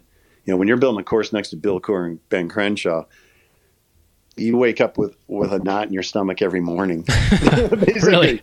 You're like, I better have my game on today. Well, it's day to day, hour to hour, I guess. It's different than if somebody's going to come and look at your course every couple months or every couple weeks, but every day. Every day, but that was the juice we were living on. That was the high wire act working for Tom. Is like every day, we had Pacific Dunes has set a pretty high standards for us, and every course we built from that point on had that kind of energy that we were trying to build world class, as best a golf course in the world as we possibly could at the time. And we were just trying to keep up with Tom's. Tom was already wired for that. We were just trying to keep up with it and keeping our skill level up. And I kept, I've had a lot of guys, my job basically to run a project was roll the talent through, get everybody in the right space where they could be really creative and comfortable, and roll in the guitar players. It was like I was bringing all the great session musicians in, and just roll the talent in. Give us a lick here. Let's do a little riff over there. Kind of what it was. Ballyneal was definitely that. I rolled so much talent through that. It was scary, but it was fun, and they were all good friends. And I'd bring a guy in for 2 weeks. I'm like, I need you to work on these 2 holes and see what you can do for me. I'll give you a couple of, Tom would give me a couple of cues. I'd give him a couple of cue ideas and go do your best work. Don't worry about it. And we'll come in and edit it. And that was the cool creative process that Tom created and we nurtured within our culture. Is like, don't fall in love with anything you just built, but make sure you build as good as you can, because somebody might come along and make it a little bit better. And that was the process. And everybody was, when you open people's minds and free them up to say, you're not going to do anything wrong. I just want you to do the best work you can. Here's a few ideas. Run with it. Be amazed what people can do. When you're shaping and you're trying to think, when you're self-conscious shaping and you're worried about what somebody's thinking about what you're doing, you're not doing really good work. But if you're just free flowing it and building something really, really cool, one of us is going to come along, and ultimately Tom's going to come along and do a couple tweaks and make it 10 times better. Yeah. Or he might just say, that's good. So it was, we would just roll talent, but I'd always lecture the talent, open your mind, free yourself, and give us your best shot, and then move on, because we're going to bring a few more bodies in and put a couple more guitar licks on top of that. Yeah. Awesome. So for what's considered by everybody to be another world-class, historically great course, Ballyneal almost seems underappreciated to me. It doesn't get... It's loved and appreciated, and it's ranked highly, but there's not a lot of conversation about it. But let's talk about Ballyneal, because to me, my 2 favorite golf courses in the world are Pacific Dunes and Ballyneal, 1A and 1B. And what did you think when you first saw this site? I mean, you must have said like, "Oh my God, I can't believe we've got another one of these. This is amazing." Yeah, it was, because it was amazing to drive out there. Going through the flatlands of northeastern Colorado, big rolling land, and all of a sudden you come over the hill, and there's this, they call them chop hills, a deposit from the glaciers, and it's just this radical, rumped up sand dunes. And you're just like, you gotta be kidding me. It's not like sandhills where there are like jillions of miles of this stuff. It's just like this one little pocket right there outside of Holyoke. And the frequency of the dunes, sandhills are very elegant dunes. Like the sine wave of the dunes is really long and elegant. Ballymena is real choppy. And when I walked it first with Tom and the bunch of us walking it and the routing, I'm like, this is really, really cool. But you could have 100 blind shots, because the dunes, the pockets of the dunes were like 20 feet deep or 15 feet deep. And you would, I kept thinking, we're going to melt this thing down, because you could be running up and down hills just to see where your shot's going to go all day long. So that's when we decided we had to, I always called it melting the dunes down. We melted that golf course down a bit, quieted a bit, so you could have playable ground. The routing was perfect by Tom, as usual. And it really I knew it was going to be something really cool. The ownership was struggling, just pulling it together barely, financially. So we didn't know if it was a solvent project or not. And I went out there the first fall by myself, kind of staking the holes. And one weekend I got a tractor. I go, I'm not going to know what this thing is until I mow it. So I got a big old high center of gravity farm tractor with a brush hog. And over 2 days, listening to an AM radio in there, I mowed the golf course, basically the golf corridors. And it was just one of the coolest experiences of my life. It's like feeling these contours come alive, because there was yucca and sage, which were 2 to 3 feet high. So you really couldn't see a lot of the micro contours and really get a sense of where the golf hole was until I mowed it. And it just came alive, and I knew I was in something that was going to be one of the coolest things I've ever done in my life. And we were building, Sabonic was slated to be built at the same time. So we were splitting our crews up, and I knew we were going to be under the radar. Sabonic obviously is a high level, high profile between Shinnecock and the National, and Jim Urbina was going to run that, and I was going to run Ballyneal. And we were just going to be, that was going to be a big, hard golf course. And we were going to build Ballyneals to be the funnest golf course we could ever build. And that was the mantra. We didn't have any rules. I brought in Kai Golby. Like the first fall, it was me and Dan Proctor only there. And we were just I was mowing. We were melting some fairways down, just trying to get the sense of, we definitely had to melt some fairways down to actually make them golfable. Like the 17th fairway and the 13th fairway is a big dune in the middle of the 13th fairway, which we had to blitz down and create landing areas. So Dan and I did that the first winter, the first fall, and we didn't really, the ownership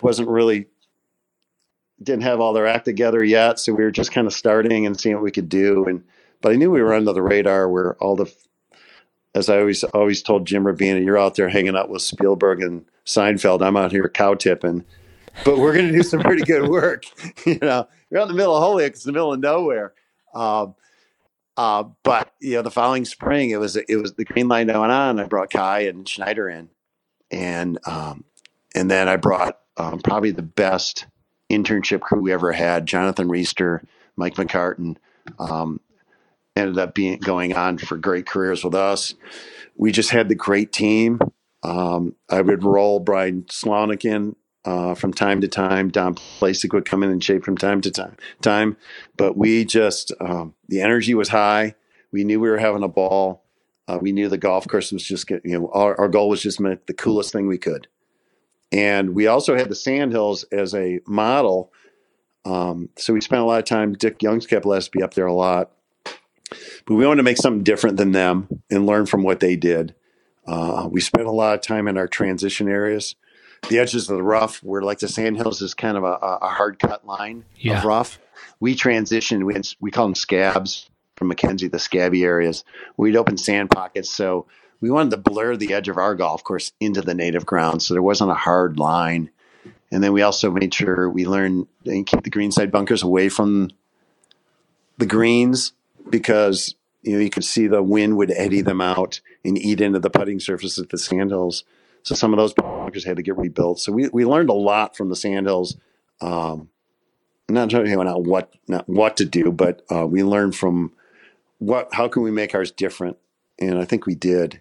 And it's just, people rave about it if they've gone and played it, because it is really one of the coolest places, one to hang out. Mm-hmm. Dave Hensley was is now the general manager, and John Kurlander is the owner.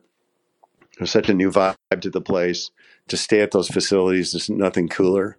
And then to go play that golf course. It is just it's the perfect match play golf course, and that's kind of what it was built for, is match play. First, if you look at photographs of Ballyneal and then you look at photographs of Sandhills, you would think, oh, they're very similar, and they're not. There's a completely different character to Sandhills. You described the topography as elegant and long, and it is, and there's just a different atmosphere there, and just the way the holes play. Mm-hmm. Ballyneal is more compact. The holes are more compact. Down in the dunes, it's intimate. And the word, I always think of like the word joyous or jubilant or something. There's something that's just, the ball bounces more, it caroms more, it funnels more. It's completely, I could never imagine playing any hole the same way twice. They're just always going to get a different carom, a different aspect, a different wind, a different pin. It's going to roll differently. It's just you said you wanted to build a fun golf course. You did. It's probably the funnest golf course that I could think of. It is, and it's all intended that way. We just that was the thought process, and Tom was in a good space, and he's like, he's out there with Jack and Simonik and making, that, but he'd come here and just have a ball and was creative, and he knew we were, I had set the tone. We had a couple houses in town. There wasn't much to do in Holyoke, so we just played dirt golf and goof around, and we just had a fun atmosphere. Everybody had a ball. It was hard to build. It was hard conditions. It's out there in 100 degrees temperature all day long, but we were pretty inspired. It was great sandy soil. Dave Hensley ended up. The funny thing is, Dave's the general manager, who's one of the calmest, coolest people you'll meet. But he ended up inheriting the superintendent. He was the assistant superintendent, and the original owner, either fired the first one or fired the second superintendent before we started grassing. We'd always had planned on using fine fescue out there. So also one day, I go over to see Dave, and he's working on irrigation. And I'm like, well, I guess you're it. He goes, I guess I am. You're the last man standing. He goes, so what kind of grass are we going to put on this golf course? And because he was a Denver guy, which is, Denver in the mountains is all bluegrass. Yeah. I go, we're going to use fine fescue. He's like, you got to be kidding me, But in turn, he turned out to be probably the foremost expert of fescue in the world. He learned, and especially in a severe setting like that. It's a harsh setting to grow fine fescue. And he turned out to be a great superintendent, and actually then rolled into being a brilliant general manager. And his demeanor and calmness sets the tone for the vibe for that place. And it's another one of those, it's a perfect storm. It was the perfect project. We were able to be below the radar because high profile Simonik was being built, and we were able to take chances and build something fun. It was a destination. It was very similar to Pacific Dunes, where there wasn't a lot of pressure. We just had to make sure we didn't screw it up. And I'm a member at Ballyneal now, and I love going back. It's just my favorite place to go back and play golf. Oh yeah, it's another one of those courses when you play it tells a story, and there are highs and lows and moments of tension and moments of relief. And it's like an accordion. It expands and contracts, and you're just like pulled along through the round, and you come off in a really exciting hole, and then you have a hole like 13 you mentioned, which is just kind of a long, hard hole, and then you have another fun little hole 14 around the bend, and then a big par 3 down into a giant bowl behind a dune. It's just, there's something at every turn. Variety, yeah. But did you do the routing for the second course there, the Upland course? I did. When the past owner wanted to build a second course, and he was trying to. I just left Tom. I was on my own, and he and I got along because I ran the project and I spent a lot of time out there, and I still do consulting there. But he asked me if I wanted to do a routing. I'm like, I talked to Tom. He goes, yeah, go do it. Why not? And so he did a routing, and it's a completely different golf course. I'd love to build it someday, but it didn't make sense at the time. They were going under foreclosure. They didn't need another golf course. They needed more housing. And even Tom and John Kurlander, I talked later, is like, well, you don't need a golf course. You need to get your house in order. You need to get a solid membership. You need to get more rooms to make the product work. And that's what they've done. If they ever build that course, yeah, I'd love to do it, but it's out there. So where is it in relation to the current course? If you got, it's left of 18, or it's left of 18. So if you're playing, if you're on 18 green, look left and go out that way. Okay. So it's really calmer ground, and then it kind of wraps around behind 16 and behind 13 back in there. It's more, I called it the upland course because it was where Ballyneal is very valley oriented. You're down always, you're low. You're in bowls, where the way I route it is you're up high and you have views. The golf holes were more exposed. The greens were exposed. So you're up on the golf hole looking down at everything more than anything. So you're kind of riding along the top of the land. Yeah. The ground was, wasn't so bold and duny too. It was great ground. I took Ron Whitten out there and he was like, man, we'd love to build this someday. But it was different. It's one thing cool working for Tom is he always try to go to the other direction than anybody else is going, and be inventive. So that routing I tried to be different than Ballyneal. That's why I call it the upland course. It was higher. It wasn't higher elevation. It was just there weren't dunes on the right and left of every hole. It was more open. The wind would definitely affect that hole, that course more than Ballyneal. Yeah. I know you're very comfortable and very successful now that you've been out on your own and doing the kind of restoration and renovation projects, but do new projects ever come across your desk, or do you ever try to chase anything like that? No, because there's not that many, and there's basically 4 guys vying for those. Bill Coore gets all of them. Gil's starting to get the next group. And then Tom and David are fighting for the other ones. And that's definitely what it seems like. Yeah, so it's like, why bother? I just want to be,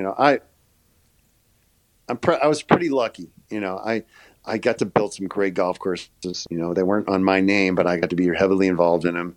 And I knew Streamsong was going to be my last project, and probably the last 18-hole project I ever work on. Just knowing how the economy was going to go and the work was going to go. So I had a good exit point building, the blue course at Streamsong, and got to get Kidnappers and work on pretty much everything Tom built in that era. So I'm pretty comfortable.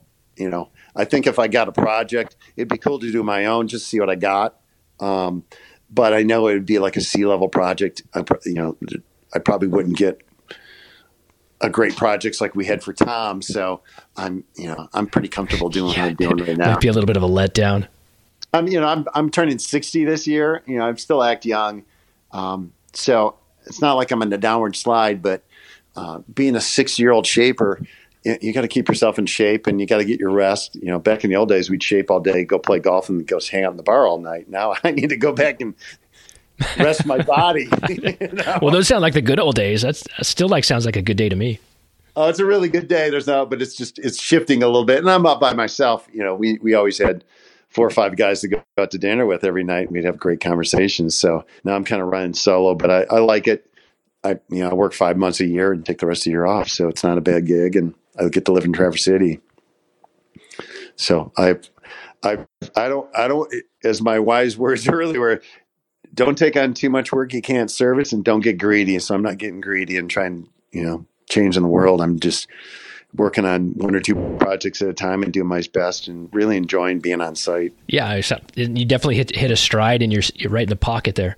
Yeah, I like it. It's like, and I love still being on site every day. I love working with young people. I like working with contractors. I like the cast of characters that come with it. I like the intimacy of being on site pretty much every day, and controlling everything I can. Especially the shaping part. There's nothing worse than guiding somebody through something you can do. And with these, with the new excavators, or not the new excavators, but the excavators we use now with the knuckle buckets, you can get a pretty good high skill level, and you can be pretty fast at it, and you can you can do anything you want with a good excavator, with the knuckle buckets and a grading bucket, or knuckle wrist.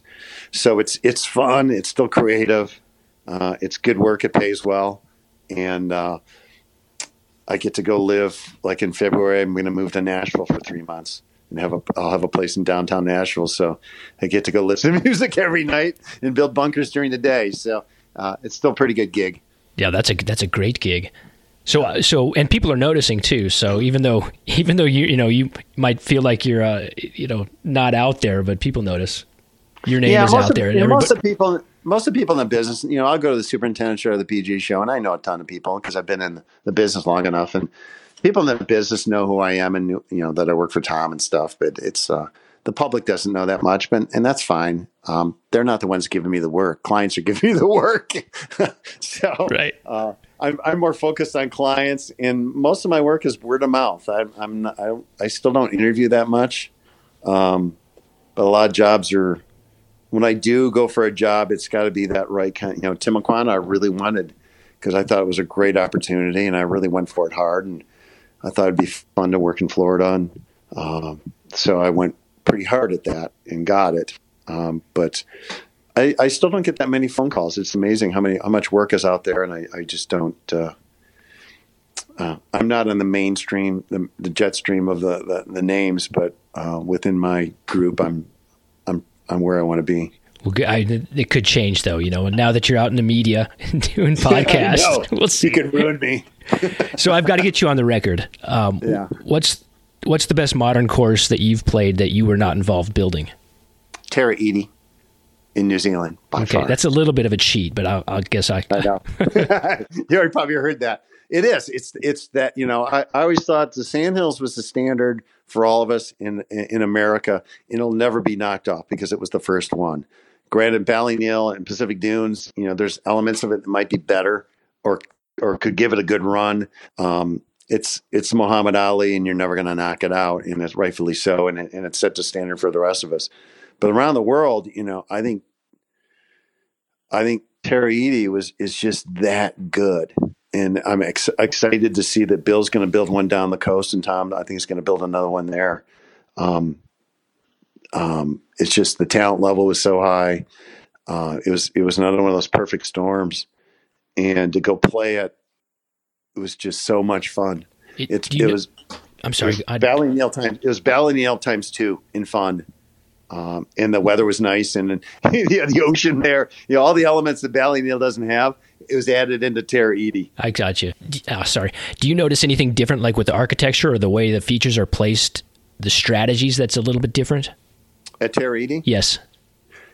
No, I think it's just Brian and the crew and Tom refining their ideas even to a more advanced level than they were back when we did Pacific Dunes. Mm-hmm. Pacific Dunes and Ballyneal still hold up. They're still, the best courses that I know, that I ever worked on. Tara Iti has another fun element that I'd never seen before, where I've explained before, where there's a lot of alternate shots there that were intentional, where you aim way left and watch it feed in. The ground will feed it in. There's a lot of interesting, straight 4 is a golf course. I think it's just as good as the other, but it takes it to a different level by having all these fun, intricate, alternate shots that these guys came up with that are just kind of kicks, giggles for us to go hit shots at. But the finish work is unbelievable. We are always into kind of building freeform tees. Like Ballyneal, there's actually no tees. There's just teeing ground. And Brian took that concept to a completely different level, even at Tara Iti. That was just blown away. These cascading tees coming down these dunes, and a lot of it's the landscaping of it that kind of blew me away. But the golf was certainly a lot of fun, and my time down there, the 5 days I was there, I just had the time of my life. It was just so much fun. I should have asked you this question earlier in our conversation, but what's been the most rewarding restoration job that you've done? Or maybe the most comprehensive? I imagine it might be maybe something that you've really taken a worn out course and really pumped new life into it. It's kind of fun. The last 5 years, it takes a long time to restore a golf course. I've been doing this for almost 30 years, and some of my clients I've had for 25 or 30 years, and it's slow. It just takes forever to get people to do it. It's hard to get the trees out, but all of a sudden I had a bunch that just all came into finally fruition, like Blue Mound in Milwaukee. Mm-hmm. That was just, Tom rated it, I think, a 0 in the confidential guide. They had at one time, it was a great Rainer course, a city course, and somewhere in the 70s, somebody bought a blue spruce farm or something and decided to plant trees all over this golf course. And there were a row of spruces along the right edge of the Redan hole, up on the high ridge. There's things like that. And I think in the confidential guide, Tom wrote, and it's not a direct quote, but he wrote he gave it a 0, and he said the green committee should be lined up like the spruces on the edge of the Redan hole and shot or something like that. So they hired me, 20 some odd years ago, and I'm like, I think I'll come over. You might not want me to come over. You know who I work for. So it's been a slow process, and I finally got a couple of good people, good members in charge, and said, we need, they had a couple of other clubs say, you need to listen to Bruce. You need to listen to him. And they finally did, and we nailed it. It's really, really good. It's as pure Rainer restoration as you'll find. And I had to peel away a lot of layers and fight a lot of fights to get the trees out and get the bunkers right and expand the greens. That's one of my most proudest. One of the coolest is Essex County Club in Massachusetts, because it's come a long way, mainly because of the superintendent, Eric Richardson, when he was hired probably 10 years ago. One of the top superintendents and the young superintendents. I think Brookline really wanted them bad to fill their space. But that is one of the coolest Ross courses because he lived there. It was actually a Ross remodel. He remodeled an existing course.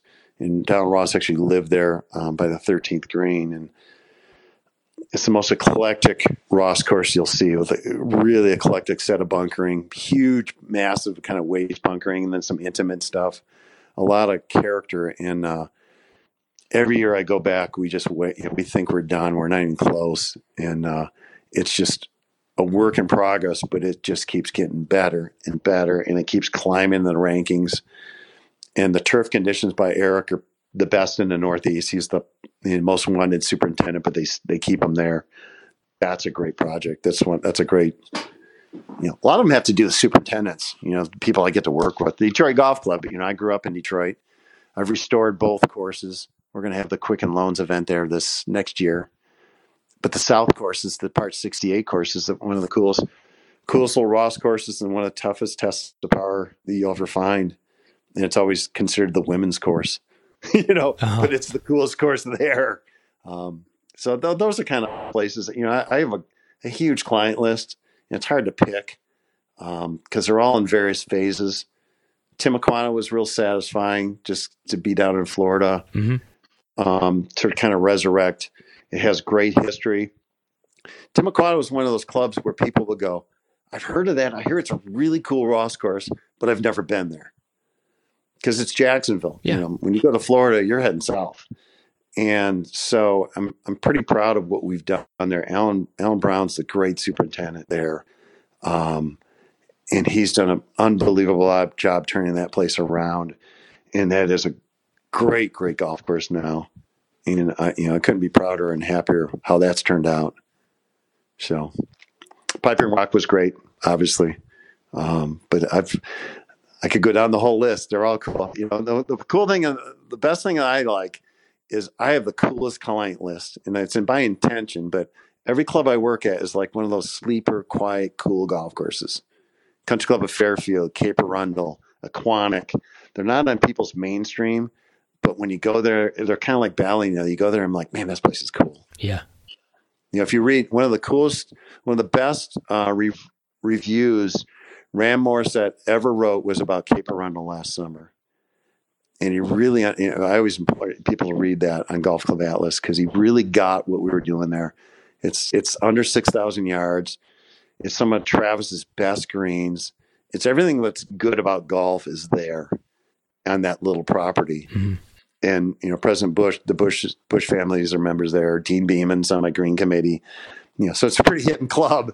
But it's if anybody has a chance to read, that's the best review he's ever done because he really understood the golf there and what we're trying to do at Restoring Places. Cool. I'll put a link to that story on the show notes page on the website for this podcast. Yeah, it's beautifully written by Rand. It's everybody when he wrote it, everybody raved about it. But do you feel like, because you just mentioned that a lot of these clubs are kind of, they're not publicity seeking clubs. They're I don't know that their membership is small, but they're not national brands. So because they're not trying to protect some kind of national reputation or some kind of tournament heritage, that they're more open to putting their focus into what's best for the golf course. Is that your experience?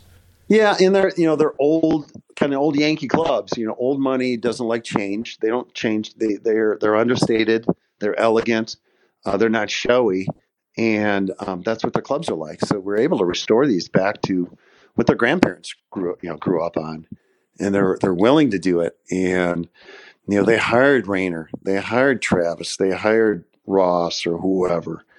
There's a reason they hired them, because they had great taste, Yeah. And they're kind of under the radar clubs. The old kind of Yankee money of this country is not showy. They're up in Maine. They summer up in Maine.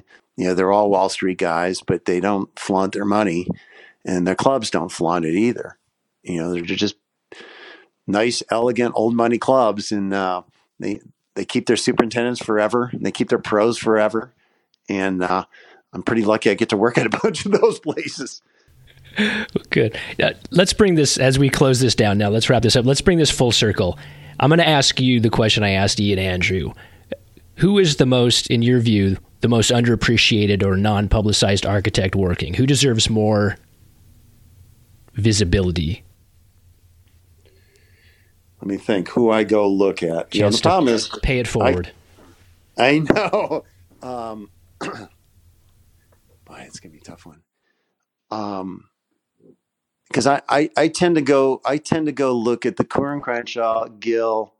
I still think Gill, as much as Gill is famous, I think his courses are underappreciated because nobody really has spent much time going to see his golf courses. He's on TV a lot. He's the rising star. He did the Olympic Club and all that. But up until, Streamsong, he really didn't have the A-level projects. And some of his cooler stuff is the stuff he was building early on. And it sounds weird that he's the most underappreciated because he's probably gets more ink than anybody right now. Yeah.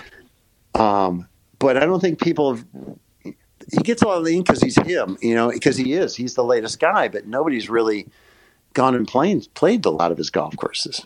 He got most of his jettison because of the Olympic course, and he certainly paralleled that into a media career. You can't turn on the Golf Channel or something without them talking about him, and rightfully so, because he's a beautiful person and the most humble person you'll meet. But I so that's it's going to sound weird, but I think he's the most underappreciated because he has such a high appearance right now, but I don't think enough people have actually gone and seen his golf courses. Yeah, it's like we haven't exhaled yet. He started his hot streak 5 years ago or however long it's been. It hasn't been that long, and it's almost like we're still drawing in the breath, and we haven't had a chance to really reflect on the work that he's doing because it's at us so fast. So at some point we'll get a chance to let it out and then pause and look around and say, oh, look at Ohoopee, which is and actually go play some of his new stuff. Yeah. Because a lot of his ink right now is his, LA Country Club and Pinehurst. Number 4. That's great, but you're still just restoring somebody else's work. It's still not that original, but we all want to go play his.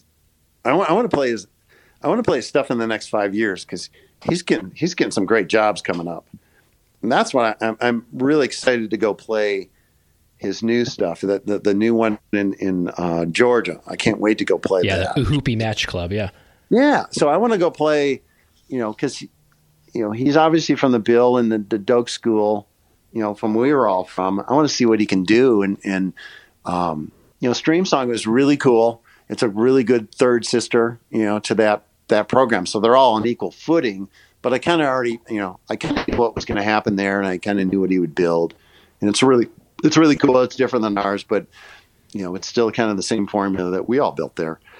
I want to go play some of his stuff coming up and see. I want to see him really hit a stride, because he's him and Jim are just killing it. They're doing some really cool stuff. I think Gil takes more. Jim takes more chances on old architecture features. The kind of the quirky stuff that you see at Myopia Haunt. If you see some of their stuff, it's real quirky, kind of lumpy, old architecture that we didn't do with Tom. We build old stuff, but not that old. Ours is still kind of elegant. And Kura built a few lumpy stuff there in the mid career, but Gil and Jim Wagner took more chances on funky looking bunkers, funky old school turn of the century features than anybody.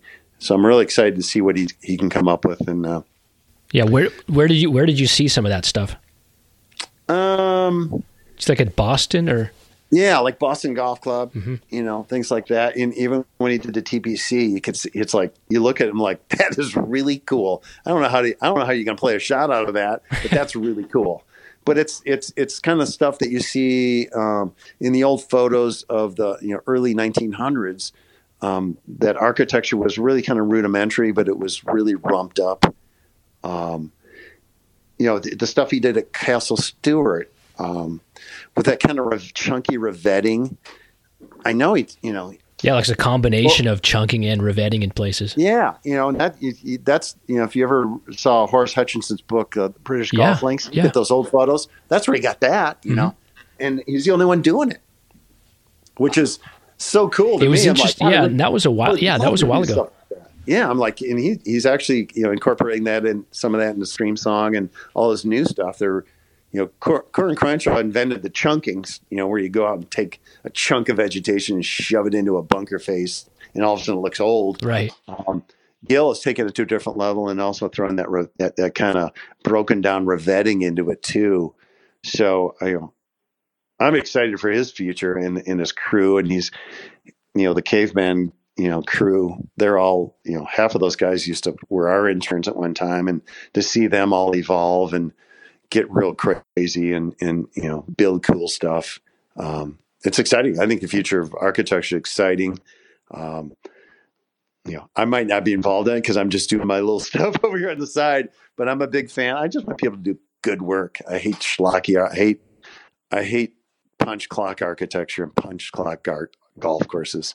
I like when people are pushing the limit, and Doak is still, he's still out there pushing it way ahead of everybody, doing a reversible golf course. And now, at Sand Valley, right. Opposed to, David's gigantic golf course, which is the most, mammoth dunes is the correct word. That's the biggest thing I've ever seen in my life. And then Tom's going to build this, 68 or par 68. Yeah. Talk about a counterpunch. Talk about the Pete Dye swing in the opposite direction. Yeah, exactly. And that's where Tom learned it. That's where, Harbor Town was a direct reaction to Robert Trent Jones. And Tom has learned that. And he's always had these things, the reversible golf course, Tom always had in the back of his mind. And we knew he'd pull it off eventually. He just had to find the right guy and pulled it off. And it's one of the coolest things you ever play. And so Tom is still pushing. He's still out there ahead of everybody, pushing the limit and going different directions and doing cool stuff. And he's still got a lot more tricks up his sleeve. But I'm excited for what Gil's able to do. Well, you mentioned Gil and his media presence, and he's really good at it. I think you could have a future in media too. This has been a good talk. You could hold down your own and be in the media and get on television. You're a good talker. He's a lot prettier than me. Hey, it's all in the eye of the beholder. Yeah, that's true. Yeah, he's exactly where he wanted to be, and he does a great job. And I'm a big fan of his. Well, let's cut it off there, Bruce. What a good talk. Great. Substantial, I believe, and you did a great job. I really had fun. This was good. Yeah, it's good catching up with you. You're talking to all the right people, all the people I like. I saw you just interviewed Ron, and then Ian and Dave, and those are all. I always think those are all my contemporaries, so I'm glad to be just part of it. Well, I'm glad that you could contribute that too. I've been, as you know, like we said, I've been trying to track you down for quite a while now. So thanks for doing this. Great. Thanks. Always good talking to you, and I appreciate the time. Okay, so Gil Hanse is about the last person that most of us would probably pick as the most underrated or underappreciated architect. Right now, he's like the most visible architect in the world.